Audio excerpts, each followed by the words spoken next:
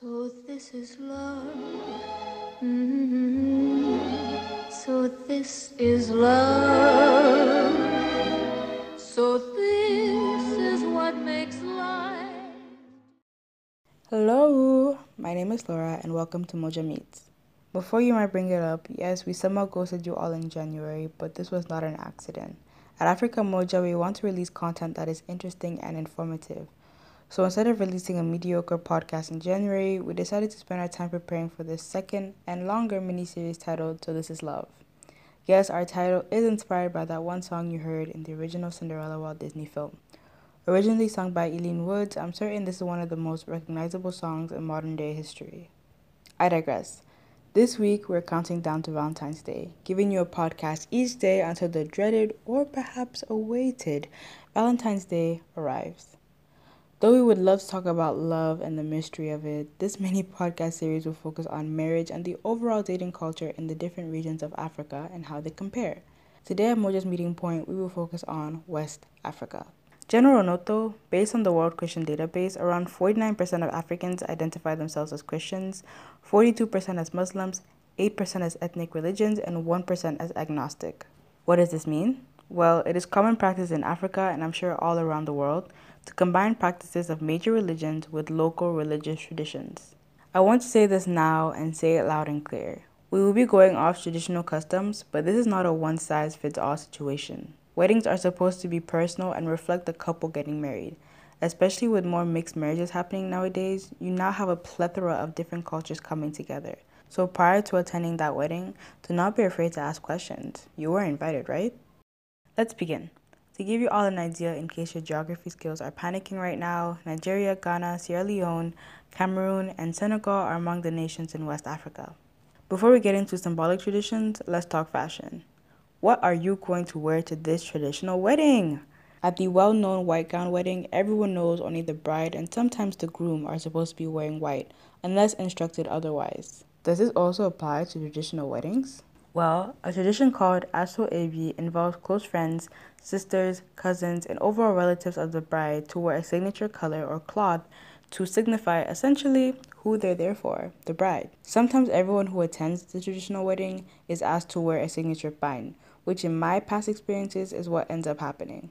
The mothers of the bride and groom may also choose a unifying pattern for her friends and close relatives as well to show their kinship and age cohort.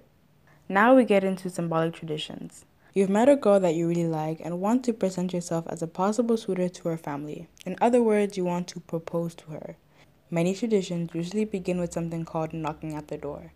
This meeting is more intimate as the man usually comes with his immediate family and the wife's family receives him and his family/companions in their home.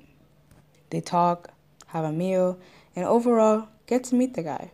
If everything goes well, we proceed to la dot, also known as the bride price.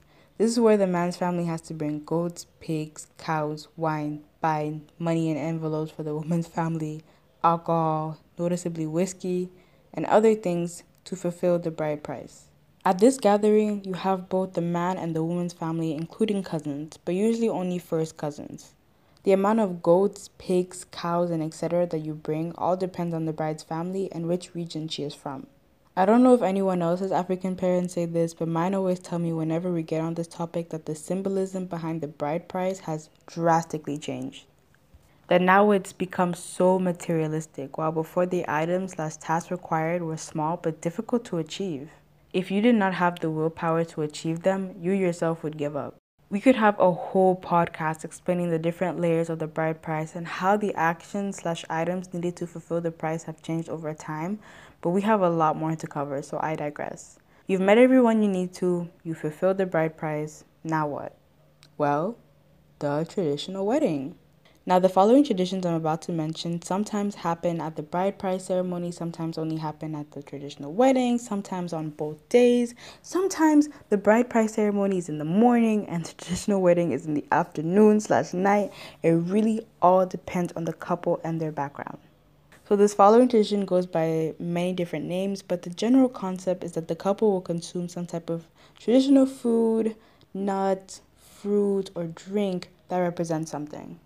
After being consumed by the couple, it is often then consumed by the rest of the family, but sometimes only the couple consumes it. For example, the Igbo tribe in Nigeria share the kola nut. The couple symbolically shares the nut during the ceremony, then keeps the rest of it in their home to remind them of their commitment to one another. After the traditional wedding is the well-known white gown wedding, and then bada bing, bada boom, you're married. Now, I know the teenagers listening to this are probably thinking, okay, but what about when we're dating? Well, it depends. Most African families in general are on the more conservative side, so openly talking about a boyfriend is not common. Of course, you may speak about him to your parents, immediate family, and that one super nice auntie of yours, but besides that, dating is something you have to handle. It becomes a family affair once you want to marry them. Now, I'm not saying arranged dating slash marriage arrangements don't exist.